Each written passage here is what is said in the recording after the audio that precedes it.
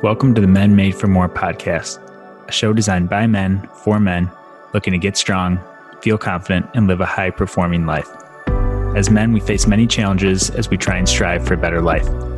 We want to live a meaningful and confident life, but don't know where to start. You've lost your physical and mental edge that's keeping you from living out your full potential. You're tired of talking about doing big things, and you're ready to start living it. With the Men Made for More podcast, our goal is to teach you how to strengthen your body, your mind, and your purpose on your way to reaching your full potential. It's time to start living as the man you know you can be to help lift up those that matter most in your life. In this podcast, we'll leave no stone unturned as to what it takes to get out of your comfort zone and step into living a strong, confident, and high-performing life. We'll focus on the topics that matter most for helping you develop into the man you were made to be. Our goal is to not only build strong men physically, but to help coach and develop strong friends, sons, brothers, fathers, business owners, and professionals in every area of your life. I'm your host, Dr. Dave Pachkowski, proud husband, business owner, physical therapist, and strength coach with a passion for helping other men strengthen their body, their mind, and their purpose. Wherever you're at in your journey, remember that you're made for more. I'm excited to have you here with us today. Now let's dive into today's episode of the Men Made for More podcast. Hey guys, welcome to today's show. We're talking all about calorie tracking. Does it matter? Does it not? Is it important? And we're going to jump right in because there's a lot of conflicting schools of thought when it comes to nutrition and what's best. And one highly debated topic is how much calories matter when it comes to weight loss and performance. And some say calories are all that matters. They tend to be on the philosophy of calories in versus calories out, of simplistic way of looking at it, while others may say the quality and type of food matters and calories are not really a factor. And I'm here to tell you that they're both correct and how to make sense of some of the conflicting information out there. So listen up today and we'll get the lowdown on calories and what it means to you and your nutrition specifically. So if you're looking to get leaner, build muscle, or lose fat, then you have to at least be aware of the role that calories play and how to use them to achieve your health and fitness goals. So I know if you're listening to this and if you're trying to get healthy, if you're trying to get leaner, trying to lose some weight, calories have probably been a source of stress for you. Calories are something that aren't new to anyone. We see them on the back of anything we look at nutrition-wise. We have so many tracking apps for them. A lot of the weight loss systems ask you to track these things. And while that's not a bad thing because they've seen lots of results, calories are also stressful if that's the only thing that you're looking at. And they've probably caused you stress because you've probably heard that to lose weight, you have to eat less calories. And while some of that's true, it's also not the whole story. And it's also missing some key things I want to talk about here today. And I know you're probably sick of hearing of the importance of calorie tracking. You're probably sick of trying to do it and feeling like you don't have the willpower maybe, or that you can't stick with it. But again, there's so much more to it. And you're not alone in being frustrated by this, but you have to find the role that calories play and how they best fit into what you're trying to do, what your goals are, and also, do you need to track them, yes or no? And that answer is not straightforward. It does depend on your goals, but those are some of the things that I want to give some clarity around here today. And I've seen it. I've worked with people that eat way too many calories and don't even realize it. There's a lot of hidden things that pop up. And there's people that they report what they're eating, and whether that's written and they write it out or whether they're verbalizing what they're eating, there's always I pretty much just have this. And you prod a little deeper and it's like, oh yeah, and this. Well, yeah, I have some soda or some juice with this. And oh yeah, no, I have a little snack just after lunch or before breakfast. And oh yeah, I add this to my coffee as well. And all of a sudden, all these things add up without us realizing it. So the problem with that is that it's probably pretty obvious that you might not be losing weight, or you might have more weight around your midsection or more weight in areas you don't want to if you're letting these subtle calories sneak into your diet. Now, there's also the people that I work with, the guys out there especially, that are trying to effectively build muscle. They're trying to put on strength. And you ask them what they're eating, and they might be under eating for what their body needs. And the only way to know this, and while calorie tracking I'll talk about is not a perfect science, we have to at least have that baseline to know where you're at, to know if you're getting enough calories or if you're having too many calories, and how to adjust the plan accordingly to meet your goals. Because whether we like it or not, calories are king when it comes to controlling your weight. And that's whether you're trying to lean up or if you're trying to put on weight, put on muscle. Because if you want to lose weight, you need to consume fewer calories than what you're burning. And if you want to build muscle, you'll benefit from being in what we call a calorie surplus, or having more calories than what your base resting metabolic rate is in terms of what you would burn if you just pretty much sat on the couch and did nothing all day. But that being said, I also want to let you guys know that focusing on calories alone will set you up for failure.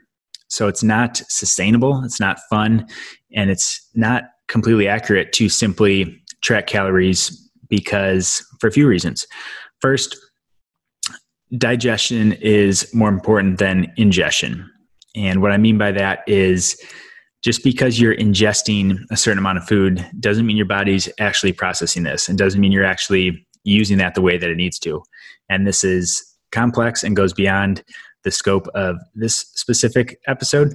But basically what I mean by that is, you could think you're getting a certain amount of protein, but if your hormone processes aren't working, if your body's not working efficiently to process those things, then you're not going to use them efficiently. So calories alone doesn't tell the whole story.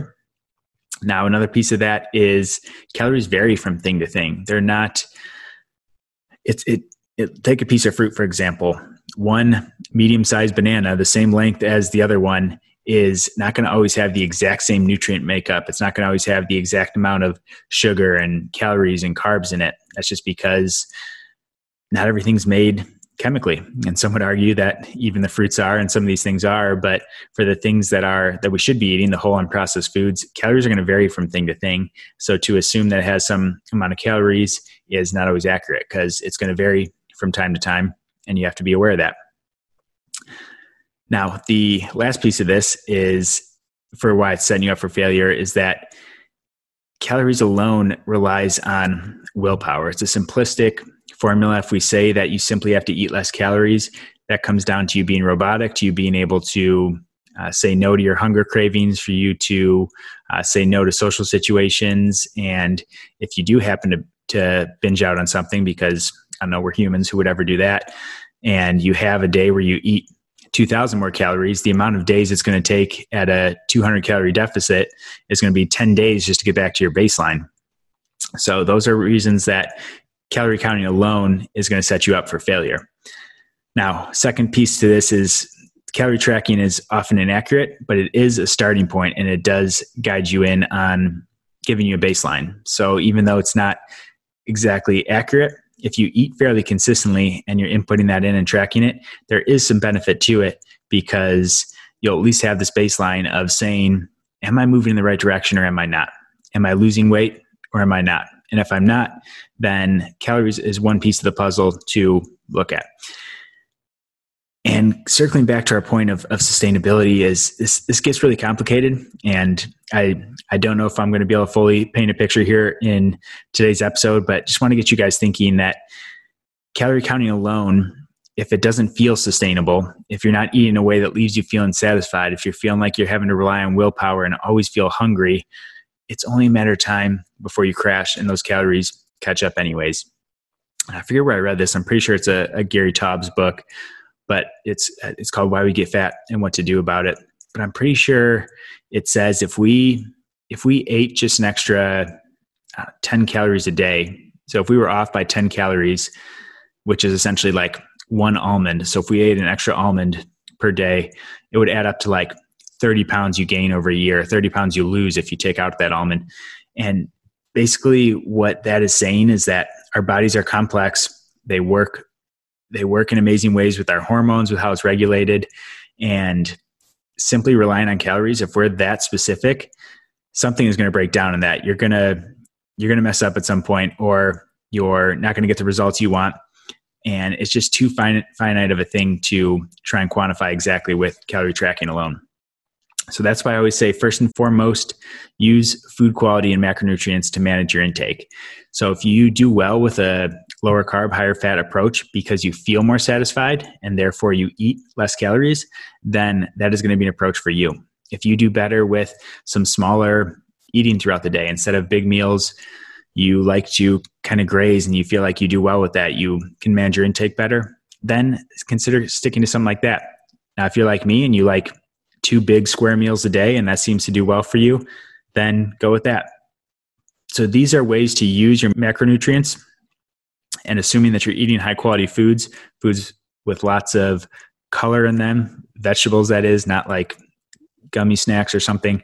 If you're doing that, then you're going to feel more satisfied and therefore you're going to eat less. So calories do still come into play.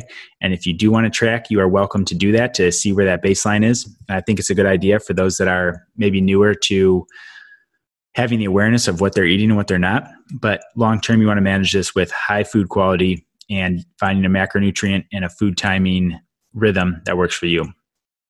So a way of eating that works is one that's sustainable and allows you to eat the appropriate amount of calories for your body. So to summarize, that could be food timing you can use. So it could be eating less meals, eating more meals, doing something like intermittent fasting. It could be through the macronutrients you're eating. So it could be a higher carb versus a lower carb approach, eating more protein, which tends to be more satisfying. Or it could be through just eating higher dense mineral rich foods such as leafy greens and things that leave you feeling more satisfied while having less calories in them. So I know that's a kind of a lot of things to consider. And really, if you're wondering about tracking calories or not, think of it as, if you do want to track calories, I would summarize it as, do you want to have a baseline of where you're at? And if you're doing something that's working, you can have a baseline of saying, hey, I know in general, this is about how many calories I need to perform at a high level. Or if you're struggling, it could be, hey, this is where I'm currently at. Where can I make some changes to improve that?